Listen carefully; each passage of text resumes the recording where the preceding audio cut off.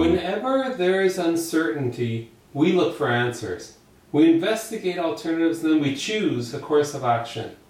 Often, however, we're unsatisfied with the results or have a sinking feeling that we've missed a key piece of information along the way. Albert Einstein had an interesting approach to this. If I had 20 days to solve a problem, I would take 19 days to define it. Or, said another way, to get to the right answers, you need to ask the right questions. While common sense and experience might suggest that these questions should be what the questions should be, we don't always have the requisite experience or the common sense. Thankfully, many of these questions are embedded within analytical frameworks and can easily be applied to the problem at hand. Some of the frameworks you may be familiar with, others not.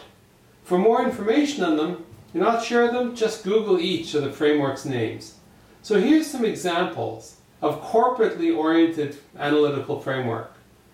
The 4P marketing analysis, price, product, promo, and place. Consumer analysis, who, what, where, when, how, and why. SWOT, strengths, weaknesses, opportunities, and threats. Porter's 5 forces, which is supplier power, threat of substitutes, buyer power, barriers to entry, and rivalry. PEST, political, economic, social, technological.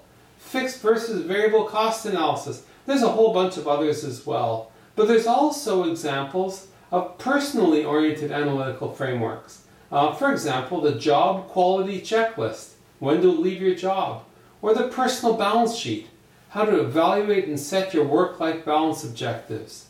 Of course, just because you might know and use one of these frameworks doesn't mean that you ignore your gut. It just means that you have more questions to choose from and more avenues to explore.